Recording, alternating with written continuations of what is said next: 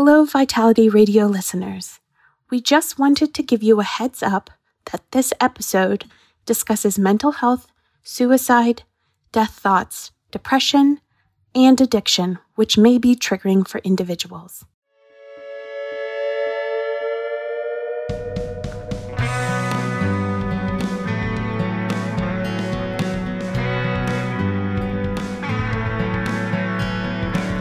Welcome to the Vitality Radio Podcast, your source for the truth about health, wellness, and real alternatives to drugs, surgeries, and the status quo of healthcare. Here, you'll find information that empowers you to take control of your health. But it's not just about health and wellness. It's about the politics of healthcare and protecting your health freedom. Now, here's your host, Jared St. Clair. Hello and welcome to Vitality Radio. I'm your host. My name's Jared St. Clair, and it's good to be with you again on this episode of Vitality Radio. How do I put it? Vitality Radio is this kind of passion project for me. I love doing it. I look forward to it all week. I usually put off the preparation until Friday night. Sometimes late. Okay, who am I kidding? Always late. And I don't know why. I think the biggest thing is, after 10 years of doing this show, I still am a little hesitant that I might get it wrong, that I might not get the right information out there, I might not say it correctly, so I want to massage everything and all that kind of stuff. And tonight is no different. I'm recording on Friday night. But the point I'm trying to make is that sometimes the passion that I have for some shows is a little higher than for others. Sometimes there's personal meaning, like last week when I talked about the passing of my Uncle Billy. Sometimes it's personal. Today, I'm going to talk about a dear friend and her experience with depression. But sometimes it's just pure ranty angst. It's like, I got to get this off my chest. It's driving me nuts. And then sometimes it's joy because I find something that I can rant about, that I have ranted about before, but now I've got stronger, more scientific, concrete evidence as to what I've been talking about. And I kind of love that. So we're going to do that today during the morning rant. The rant will take up probably the bulk of the show, but as I've been promising for the last couple weeks, I will be talking about Candida. So don't worry, it's coming. That's going to be what we're going to close the show with today on Vitality Radio. I've got a great story for you today before I get rolling. Somebody came in today, a regular customer of ours. He didn't say I could use his name on the radio, so I won't. But hopefully he's listening and will hear this because I think it's going to help some other people in the audience.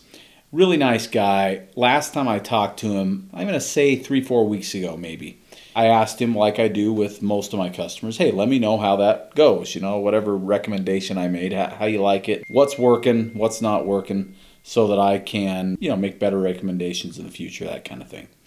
And so I heard him out there talking to my son, Bridger, this morning, and he said, hey, is Jared around?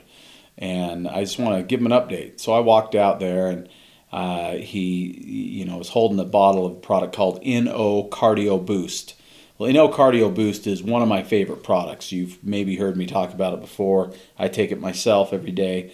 It's designed to increase the elasticity of the arterial system and help with things like blood pressure regulation and balance. And also, there's some good clinical evidence that it probably also helps with the prevention of some long-term issues having to do with your heart. I love the product, absolutely. And I love it when people come in to Vitality and they say, hey, I've got this condition that I've talked to my doctor and he recommended a pharmaceutical, but I would like to try an alternative first before I get on the pharmaceutical. Now, it's not my position as the guy on the radio or the guy at the health food store to go against any doctor's advice. But if a client walks in and says, hey, I want to try a natural alternative, I'm absolutely willing to, help him figure that out. And so that's what we did. He was concerned about his blood pressure kind of creeping up, numbers getting kind of high, but he didn't like the idea of being on a pharmaceutical. He had talked to his doctor, and his doctor said that's probably something you'll be on for the rest of your life. He didn't like that idea, so he asked me, what was going on, and I said, well, let's start with where we always start with these kind of things and figure out what might be missing from your body that could create an imbalance that might end up as blood pressure. And so we talked about magnesium and talked about the importance of magnesium, trace minerals, how magnesium helped to relax the muscle tissue. Of course, the heart being a muscle, that's a big plus. Magnesium helps to counter excess calcium, and excess calcium can lead to arteriosclerosis or hardening of the arteries. In many cases, magnesium helps to balance that out. So we talked about that, and then we talked about nitric oxide. Nitric oxide being the gas that explodes inside the arterial system when these certain amino acids, L-arginine and citrulline, hit the endothelial wall of the artery. They form a gas, and this gas puts pressure against the arteries and the veins, which is good in reasonable quantities, and that makes a big difference when it comes to blood flow all over the body. The great news is he decided to do those two things. Fill his likely magnesium deficiency, because I didn't know if he had one, but the studies show that about 82% of us in America do, so it's a pretty safe guess that he's probably one of them. Then get that nitric oxide going, and guess what? He comes back in, he's on his second bottle, picking up his third, and it's working absolutely great. Everything's going well with his blood pressure, and he is feeling good. And the thing I loved about what he said, I just love how he said it, and that's why I wanted to share this with you. He said to me, the other thing I love about this approach, this natural approach and doing the alternative route, is that I love the positive side effects of what you've recommended for me as opposed to the potential negatives with the pharmaceuticals. So awesome news. Congratulations. Glad it's working for you. Okay, so I have a lot to talk about today, and because of that, I'm going to get rolling right away with the morning rant.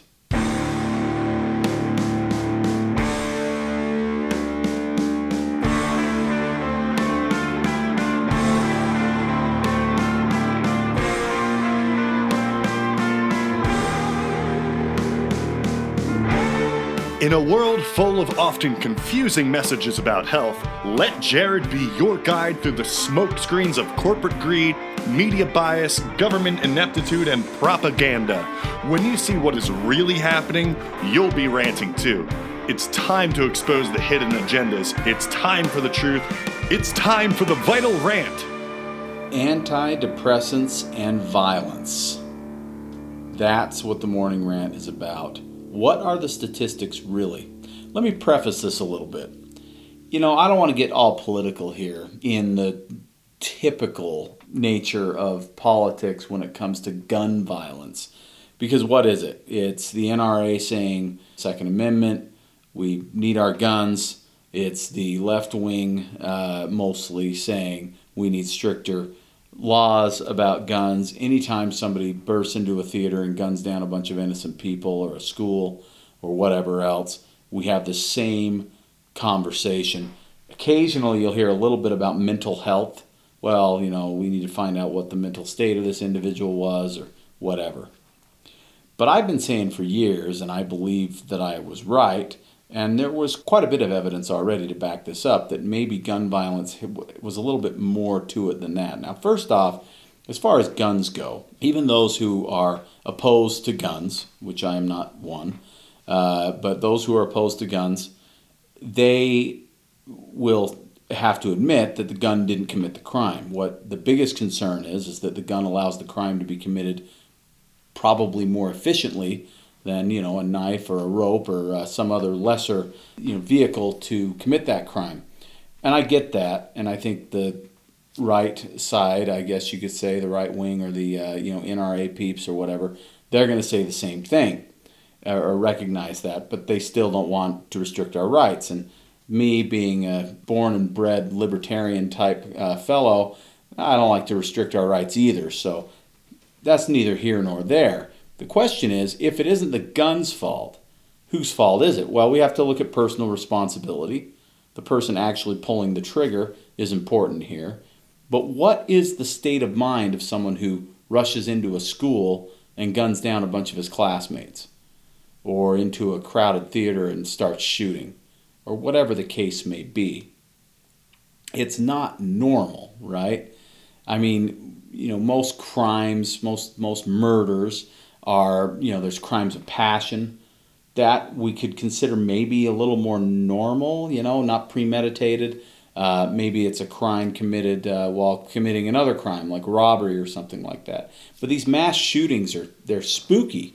They're spooky as hell, because we have this thing where we don't understand, the average Joe citizen, what the heck got into these people's minds that would have them do such a heinous thing, right? And I have a suggestion that I've brought forth many times in the past. I think it may have a lot to do with what's actually literally being put into their minds through pharmacy. Now, I want to do a preface, because this is important. I have very, very close friends, people who are near and dear to my heart, and plenty of clients at Vitality Nutrition who are on prescription drugs for depression and anxiety. In my personal view, I'm going to avoid those things at all costs. If there's ever a clinical need, I'm going to look at every alternative for me or my family. But a lot of people have looked at alternatives. A lot of people have tried different things and not had success and feel like they've gotten results with pharmaceuticals. A client of mine who I respect and care about very much, and who really has become a friend over the last 5-6 years that I've known her, she posted something on the internet about drug shaming for antidepressant drugs and things like that, people feeling ashamed of being on something like that.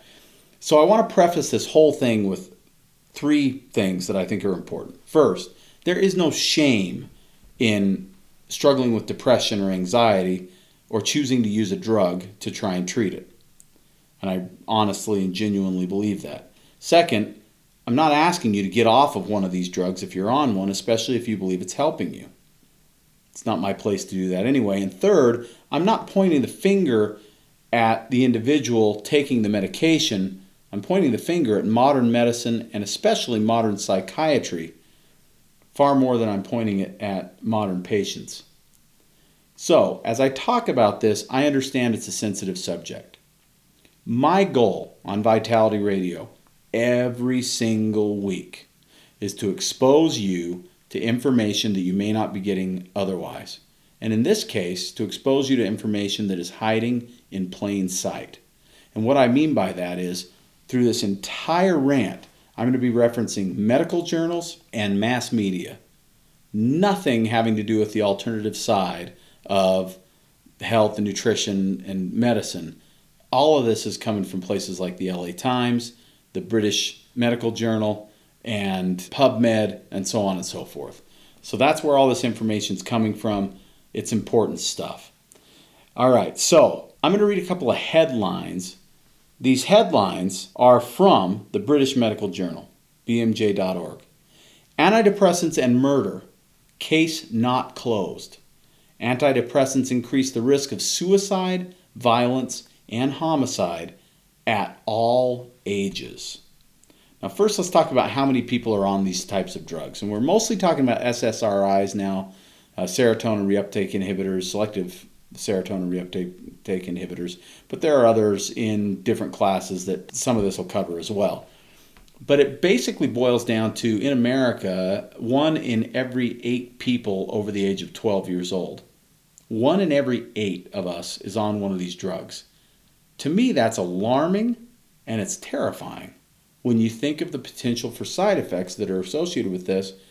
And then, of course, when you think about depression and the miserable state that puts people in, whether it's bipolar or unipolar, depression and anxiety, we can all agree, pretty horrible stuff to deal with. But for 1 in 8 Americans over 12 to be on these drugs is an alarming statistic. And of that 1 in 8, 1/4, so about 1 in every 32 people in America, have been on these types of drugs for at least 10 years. All right, so what do the statistics say? The idea that antidepressants cause violent behavior has been a concern for years. A study published late last year, though, in Sweden, and that was actually 2017, so 2 years ago, found convincing evidence that this concern is warranted. The evidence showed that young adults from age 15 to 24 years old who were currently on an antidepressant drug were more likely to be convicted of the following crimes: homicide, assault, robbery, arson, kidnapping, sexual offense, or other violent crimes. Now, I want to clarify something here because I think it's really important. I was talking to Josh, who works with me here at Vitality, earlier today, and I made this statement to him. It's often been a slippery slope trying to argue that antidepressants might cause more suicides than they prevent, because it's really hard to tell what state of mind someone's in when they choose to take that step. And we don't know if the antidepressant that they're on is playing a role in it, or if they would have been just as likely or even more likely to commit suicide had they not been medicated. We simply don't know.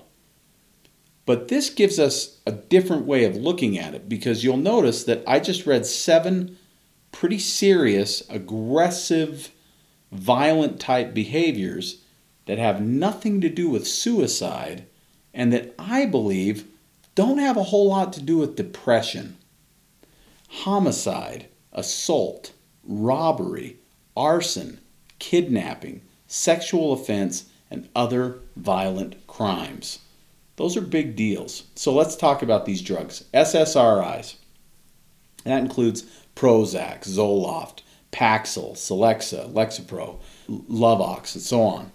In an article in Psychology Today, Leonard J. Davis says, these very drugs we hope can treat mental illness are at the same time drugs that cause violent behavior, including suicide and aggression towards others. In fact, SSRIs are the leading drugs in a recent list compiled of the top 10 drugs that cause violent behavior. Let's look at those top 10 drugs. This was actually put together by Time magazine. Okay, an antidepressant called desvenlafaxine, Prestique is the brand name, is number 10 on the list. It is 7.9 times more likely to be associated with violence than other drugs. How about Effexor? That is a psychiatric drug used to treat anxiety disorders, 8.3 times more likely to be associated with violence than other drugs. Luvox, 8.4 times more likely. Halcion, which is a benzodiazepine drug that can be very addictive and is used for insomnia, 8.7 times more likely to be linked to violence than other drugs. Strattera, used for ADHD, 9 times more likely to be linked to violence compared to other drugs. There is a malaria drug called Lariam that reports bizarre behaviors and is 9.5 times more likely. Amphetamines, mostly used to treat ADHD, 9.6 times more likely. Paxil is 10.3 times more likely to be linked to violence compared to other drugs. It's also additionally associated with more severe withdrawal symptoms and a much higher increased risk of birth defects compared to other medications in this class. Prozac is number 2, and that is 10.9 times more likely to be linked with violence than other drugs. And then the winner, Chantix, if you've seen the commercials for Chantix for smoking cessation to help with that, 18 times more likely to be linked to violence compared to other drugs. So almost the entire top 10 are drugs that specifically impact the brain, that work as psychiatric drugs, we'll say, with the exception of the malaria drug. So that's a pretty big deal, right? Because again, we're talking about violence, not suicide necessarily, although suicide is lumped into that mix. Violence. On average, they're 8, 9, 10 times more likely to be linked to violence than other drugs. The FDA admitted in 2007 that SSRIs can cause madness at all ages and that the drugs are very dangerous. Otherwise, daily monitoring wouldn't be needed. The FDA says families and caregivers of patients should be advised to look for the emergence of such symptoms on a day-to-day basis, since changes may be abrupt. All patients being treated with antidepressants for any indication should be monitored appropriately and observed closely for clinical worsening, suicidality, and unusual changes in behavior, especially during the initial few months of a course of drug therapy. The initial few months. Or at times of dose changes, either increases or decreases. The following symptoms: anxiety, agitation, panic attacks, insomnia, irritability, hostility, aggressiveness, impulsivity, hypomania, and mania have been reported in adult and pediatric patients being treated with antidepressants. That's according to the FDA. Such daily monitoring, it's recommended, is however a fake fix. People cannot be monitored every minute, and many have committed SSRI-induced suicide or homicide within a few hours after everyone thought they were perfectly okay. A perfect example of that, Chris Cornell, I brought him up before, the lead singer from Soundgarden and Audioslave. He talked to his wife and kids after a concert, was in good spirits, said, "Hey, I'm real tired. I'm going to take some pills and I'm going to go to sleep." He took Ativan, benzodiazepine. Too much of it later was found hung in the bathroom as a suicide. And the medical examiner said, well, it had nothing to do with the drug. How can he say that? It's ridiculous. So we know that there are problems associated with these drugs, but we're going to go into a little bit of depth here in what the actual numbers are, because just throwing out numbers that are kind of random like that, well, you're 9 times more likely. Well, okay, what does that really mean in real life, in real terms? Let's talk about it. Let's see. Published trial literature related to suicidality and aggression antidepressants is unreliable. So, a study looked at 64,000 pages of clinical study reports. That's over 70 different trials. They got from the European Medicines Agency. Showed for the first time that SSRIs, in comparison with placebo, increase aggression in children and adolescents. The odds ratio is 2.79. That means that about 3 times more likely on SSRIs, 3 times more likely than not on SSRIs. This is with depressed people, okay? 3 times more likely on SSRIs than not to have violent behavior or ideology, including suicide and other aggressive behaviors. 3 times. That's a big, big factor. Now that we've discussed the potential risks for these medicines, though, let's discuss how well they actually work for depression. Because in modern medicine, we have a couple of things that are constantly touted. Evidence-based medicine. And man, they'll throw that in faces of people like me all the time. Well, you sell herbs and,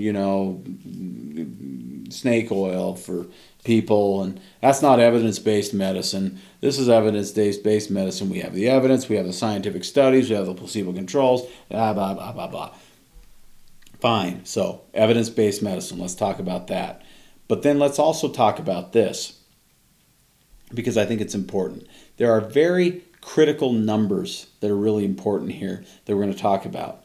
It's NNH and NNT. Okay, the number needed to treat is the NNT. That means how many people you have to get the drug in order for one person to have a positive outcome. And this one, number needed to harm. How many people need to be treated with the drug for someone to have a bad outcome? So we're going to talk about that. But there's doubt to begin with in terms of the effectiveness of these drugs. And I think that's really important because we have almost 13 million of us, about 1 in 8 over the age of 12, that are on these type of drugs. So where does this doubt come from in terms of whether or not these actually work? Because that's important. I went through, I did a couple of shows on this on Vitality Radio years ago. I haven't really breached the topic since much, but I think it's important. In fact, I know it's extremely important. But even back then, in 2010, there was an article that was produced in Newsweek, and it's about a 13-page article where they go through all the evidence that maybe these things don't even work better than a placebo. Now, that does not necessarily mean they don't work. Placebos actually work in a high percentage of people for different things, and maybe SSRIs are just as effective, but there's plenty of evidence that they might not be more effective. Let's read on here. To a greater or lesser degree, all the factors below and more have combined to produce a situation where scientists are still not clear whether antidepressants actually work better than a placebo. Here are the four main factors that they cite, and this is in pharmaceutical industry article. I think that's important to note because we have to recognize that sometimes we're actually talking about, in fact, most of the time, we're actually talking about the magazines, the websites, things like WebMD, the medical journals like the New England Journal of Medicine, the British Medical Journal, the Journal of American Medicine, JAMA, and so on. We're talking about these things, and so the education, the information is out there. I said this stuff is hiding in plain sight. I think that's really important. So let's go on and see what this article says about that. It says, pharmaceutical companies are keen to market the drugs they have spent years designing and testing. Of course, you see ads for these drugs all the time. Doctors want to provide medication to those with a reduced quality of life. Of course. A patient comes into a doctor, says, hey, I don't feel good. This is what's going on. The doctor says, sounds like depression. Maybe the psychiatrist, which can be even much worse when it comes to drugs. Those guys push them more than anybody. But a doctor is wanting to do what's best for his patient and hoping to provide a benefit by prescribing these drugs. Okay, how about number 3 on this list? Patients are keen to try anything that might improve their well-being. Of course they are, especially with things like depression. Nobody wants to feel depressed, so clearly there's a need and a desire for patients to feel better. So they're willing to try something that might help, and in many cases that's an antidepressant. And then this one, and this is a big one, and it's important. And it's why I have to scour a lot to find things like this for you sometimes, because while they are out there, there's so much more positive published studies in medical journals, obviously, because the people funding these studies are mostly pharmaceutical industry and they want to publish the positives. So we often have to wait for the meta-analysis afterwards of 10 or 20 or 30 or 70 different studies showing what actually these studies said. So the latest analysis to form part of this ongoing battle comes from scientists at the Nordic Cochrane Center in Denmark. This time, the authors conclude that the current level of evidence in support of antidepressants is not sufficient to prove that they work better than a placebo. So if we aren't even sure how well they work, what do we think we know? So according to studies, and these are studies done by pharmaceutical companies, it looks like that NNT number, remember that's the number needed to treat. That NNT number is about 1 in 8. So 8 people need to be treated for one person to get a positive result with an SSRI. Okay, that's not very good, right? But what about the NNH, the number needed to be treated in order for one to be harmed? Number needed to be harmed. Now, in this case, the study was specific to people having suicidal ideations, violent reactions, or violent thoughts. And the number, to me, was staggering. It's only 16. So what does that number mean? That means for every 16 people being treated with a drug like this, 1 will have suicidal thoughts or potentially commit suicide or try to commit suicide, violent thoughts or behaviors. 1 in 16. So when you put those two numbers together, if we have 16 people, 2 might benefit from the drug. That's according to the drug company's own studies, over 70 of them that were put together for this meta-analysis. 2 might get a benefit, 1 might have harm in the form of violence specifically. Now that leaves 13 other people that will receive no benefit from the drug, but will receive probably some of the more minor side effects. These are not good numbers. These are not good odds. This is not good stuff at all. And I think it's really, really important because that NNH, that number needed to be harmed, is scary. Okay, so remember how I started this rant, because it's important. I have good friends, good clients that believe that these drugs are helping them. And I'm not one to say that they aren't. I don't know if they are or not. And some people cling to that because they want help with their depression, with their anxiety, and things like that. And one of the biggest challenges with this, and I think doctors would agree, is that when they put a patient on a drug like this and it seems to help, they leave them on it for an extended period of time. If the patient tries to get off of the drug thinking, well, maybe it's not working anymore, or maybe it never worked, or maybe I can try something else, that's when a lot of times some of the biggest side effects happen. And so it's hard to know if it's a drug withdrawal that's being created there, or if they're really that much worse off without the drug in the first place. So now it's time for me to tell you a personal story. And it's an important one to me, because it's about one of the most important people in my life, one of my dearest, dearest friends. And she confided in me tonight, right before I recorded this episode, and she told me I could share her story. So we met about almost a year and a half ago now.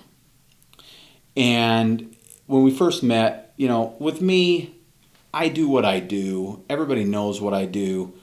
And people that aren't maybe all that open to this whole natural and alternative way of doing things, it can be, I don't know, maybe not intimidating, but they don't necessarily want to bring up their health stuff to me. And then other people are like, oh man, tell me what you got. Because they think, oh, this guy, maybe he knows what he's talking about. Maybe he can help me out. I get all kinds of different responses and reactions. Well, the response and reaction here was interesting because one of the first conversations we had was about her bipolar diagnosis and what she was doing to treat it. She was on 2 drugs, Lexapro and Lamictal, for bipolar. And she has a bipolar child. And she has struggled with this for what she says is most of her life. She's been on pharmaceuticals for it for over half of her life. And when I talked to her and was, just got to know her a little bit better, I don't just jump right in with this. I said, if you're ever interested in looking at things naturally that might help you with these things, I would love to talk to you about it. And we talked about deficiencies, and we talked about the gut and things like that. And as we talked about the gut, I discovered that she got sick every time she ate. She had stomach pain, like fairly significant stomach pain every time she ate. Now, it hadn't been like that for long. It had been more sporadic. But by the time that we met, it was consistent.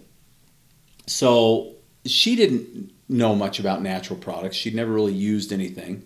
I said, I think I can probably help you with that. I think you really need some digestive enzymes and some probiotics. And she said, well, I'll try it. And I know, and she's told me this, she didn't believe it was going to work. But I think she was just humoring me. Maybe she hoped it would work.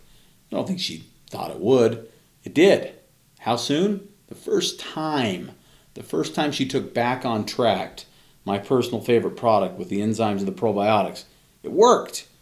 It worked great. She's been using it ever since. So now probably 15 months or more, I'm guessing she's been on it with great success. And now she finds she doesn't need to use it every time she eats. Only foods that are a little more challenging for her. But she uses it most times anyway because she feels better when she does than when she doesn't.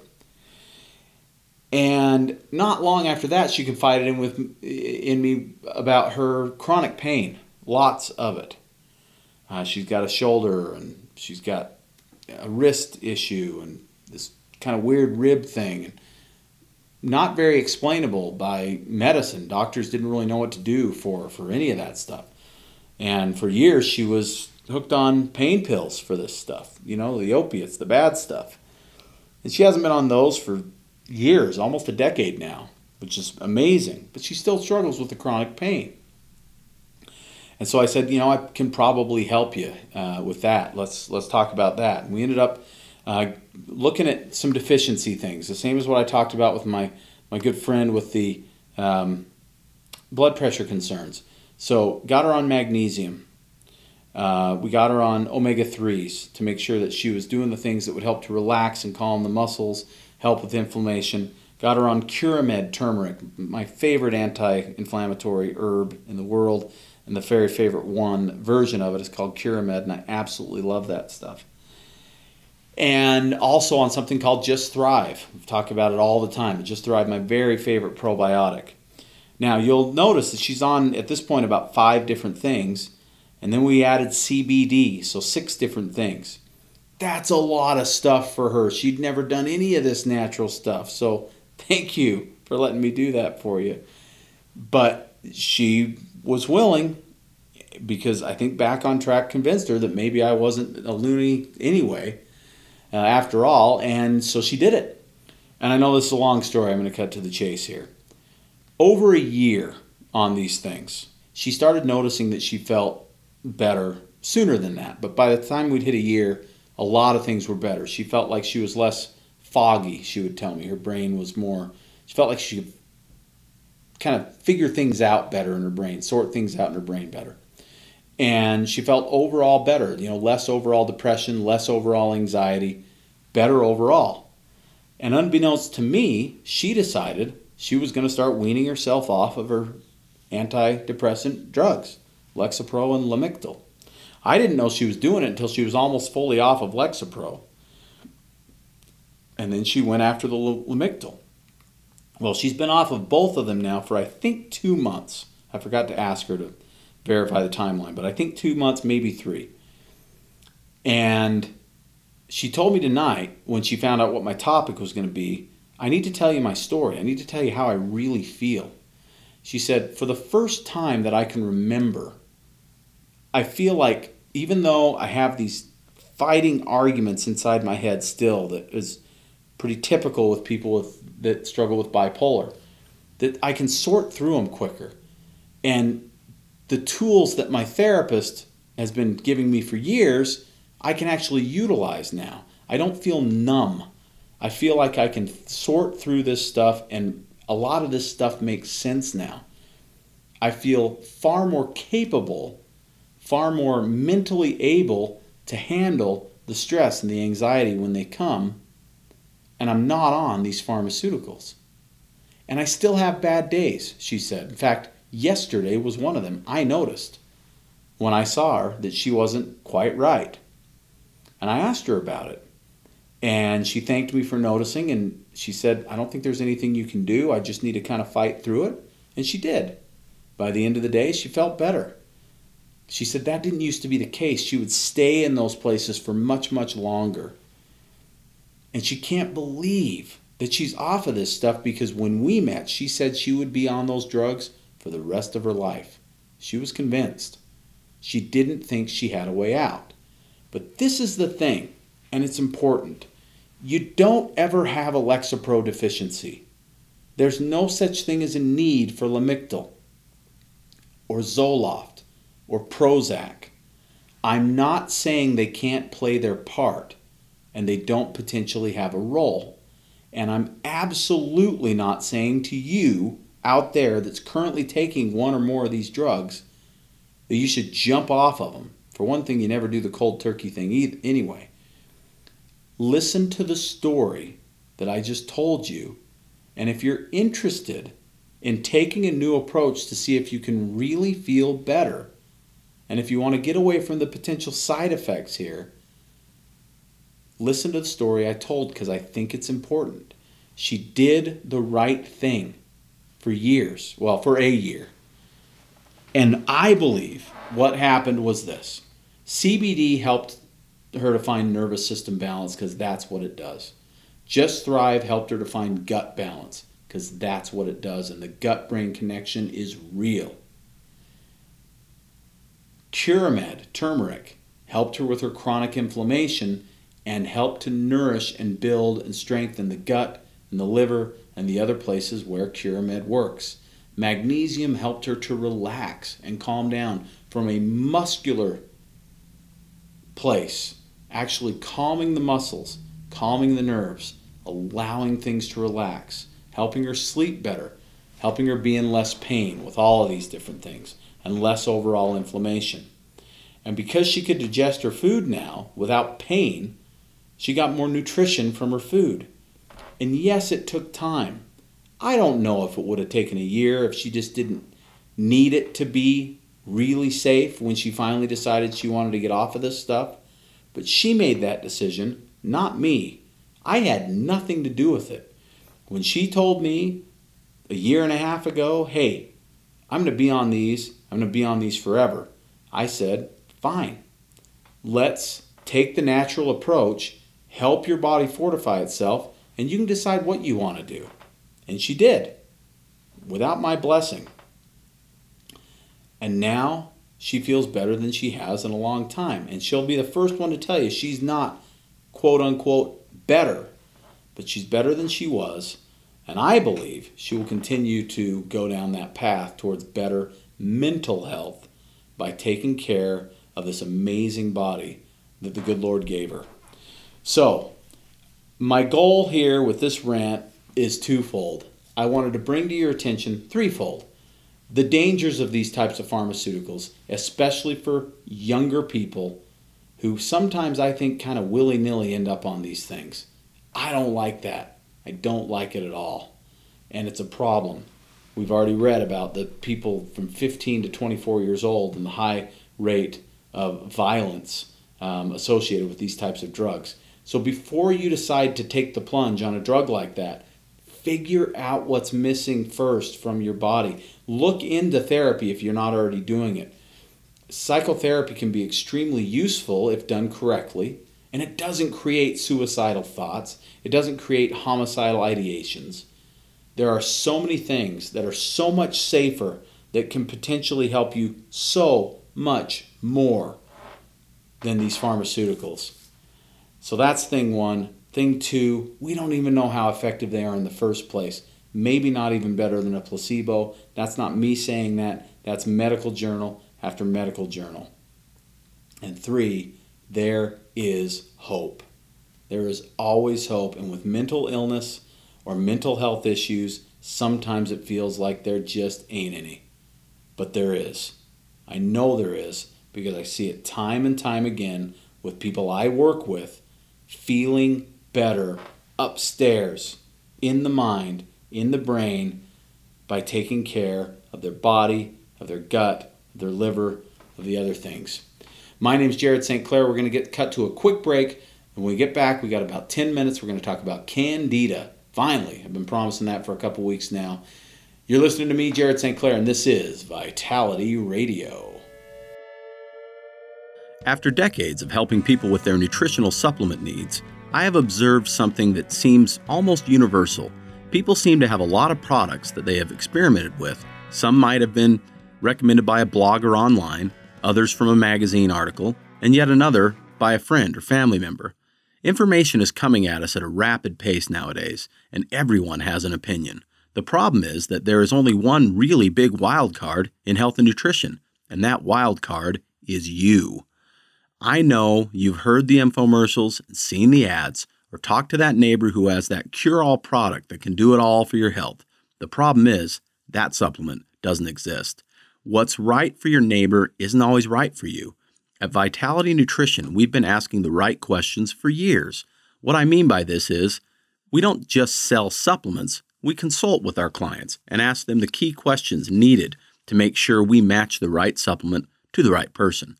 If you feel better about a team approach to your health, give us a call, and one of our well-educated Vitality team members will answer your questions and help you find just what it is that you need to address your health concerns, naturally. You can reach us at 801-292-6662. That's 801-292-6662. or drop us an email, info@vitalityradiopod.com. That's info@vitalityradiopod.com. Okay, welcome back to Vitality Radio. I'm Jared St. Clair. I'm your host every single week on this wonderful program. Thank you for listening. Okay, in the last few minutes that I have, I want to talk about Candida. Candida is a yeast. It's a normal part of the human body. It's in there pretty much in all of us, and it actually even has some positive benefits if it's kept under control. But antibiotics, stress, illness, and a variety of other things, especially the overabundance of sugar that we feed ourselves, can get Candida to the point where it is an overgrowth. That can show up as thrush on the tongue. It can show up in women as a vaginal yeast infection, but oftentimes it's more systemic, meaning it's kind of inside the body. You can't necessarily see it. And that's the kind of Candida that I think is happening more often than not with a lot of people, especially if you find you are craving sugar and carbohydrates like crazy. If you're craving those things, if you have brain fog, if you're tired all the time, even when you get plenty of sleep, you have a hard time just connecting mentally or emotionally. Again, cravings, those types of things, Candida may be the thing that's holding you back. Now, worst case scenario, if you want to take care of Candida that you're not sure you have, that you're not sure you're dealing with, first off, ask yourself a couple of questions. Have you recently been on an antibiotic, or have you done a lot of antibiotics throughout your life? And when I say a lot, I only mean 4 or 5 or more, not a ton, because antibiotics are far more devastating than we ever used to think they were, especially if you were on antibiotics as a little kid. And then if you have any of those symptoms, if you're dealing with those things, you have a pretty good chance that Candida might be kind of overrunning your system. And there are a couple of ways to take care of that. My favorite is what are called systemic enzymes. Systemic enzymes, one specific one that I love called Candex, are amazing for this. You have to take it on an empty stomach. You have to take a couple capsules in the morning, at least 45 minutes to an hour before you eat. A couple capsules at night, at least a couple hours after you eat, because these are the same types of enzymes that would help you digest your food, but instead they're helping digest your Candida. And by digesting your Candida, what they do is they literally digest and break down the cell wall of the yeast, which allows the body to just flush it through. It essentially makes Candida less sticky. Candida builds what's called a microfilm. And under a microscope, it looks like a spider web. It's very sticky, and it covers a lot of ground, and it grows.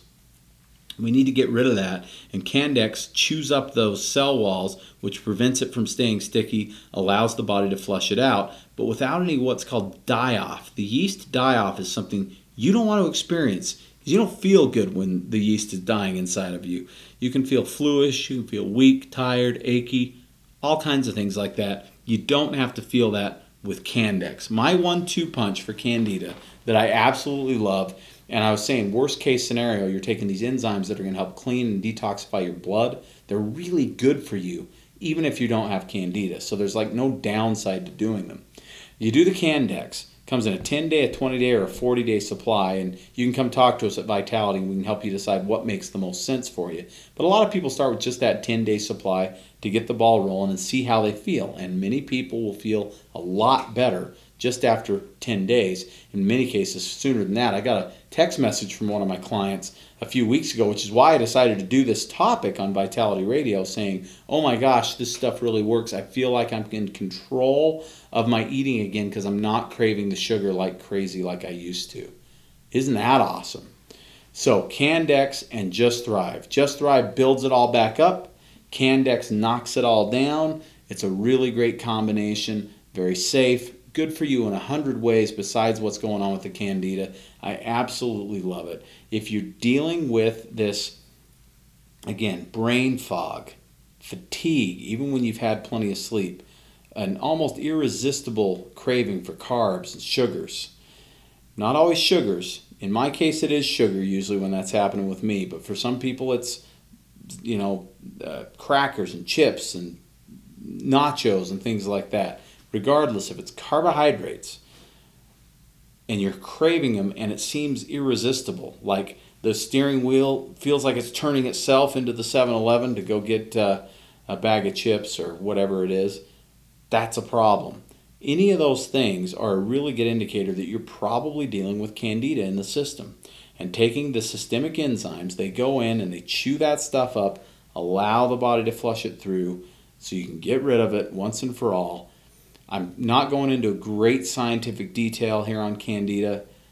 I don't think I really need to. It's pretty basic. The other thing that you need to do is lay off the carbs and the sugar during that 10 days or 20 days or whatever you decide to do the Candex. Quit feeding it, because the reason you desire it so much is because you've got living organisms in there, this yeast or fungus that is screaming for sugar, because that's how it grows. And it's literally talking to you saying, feed me more. And you unknowingly, a accomplice to this by pulling into that 7-Eleven and grabbing the bag of gummy bears or that soda. So you lay off the sugar for a while, even sugar from healthy sources like fruit, just for the short term. Take the Candex and then do Just Thrive for about 3 months. I'm telling you, I'll throw that challenge out there. If you're feeling any of those things, you got to try this. You might be shocked how much better you feel. And I'm shocked I haven't brought it up to you sooner. But anyway, that's what I do here on Vitality Radio. Try and bring something to your attention that you may not have known about. I hope felt the empathy that I have for people that struggle with mental health issues. It's a big deal. I hope I was sensitive enough talking about the topic of antidepressants. I don't want to offend anybody or hurt anybody's feelings. I just want to make sure that that side of the information is out there for you, because I think it's important. Thank you so much for listening to me. I appreciate the time you give me every Saturday morning here in Salt Lake City, Utah, and I hope that we can help you with whatever you need. You've been listening to me, Jared St. Clair, and this is Vitality Radio.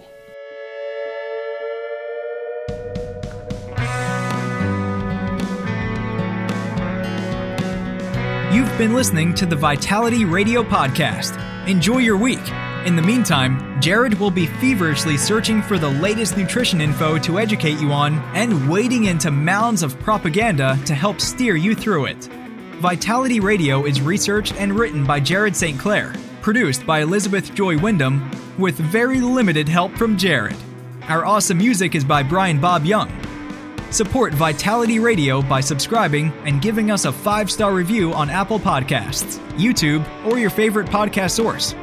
Don't forget to follow us at Vitality Radio on Instagram, Twitter, and Facebook. Please let us know your thoughts about this episode by using the hashtag Vitality Radio Podcast. And if you like what you hear, go tell somebody with a share, a screenshot, or an airdrop. Thank you. Hello, everyone. I hope you enjoyed this week's episode of Vitality Radio. Just a reminder that this podcast is for educational purposes only. This podcast has not been evaluated by the FDA. This podcast is provided with the understanding that the information shared is not intended to diagnose, treat, cure, or prevent any disease. This podcast is not a substitute for professional care by a medical professional. Thank you.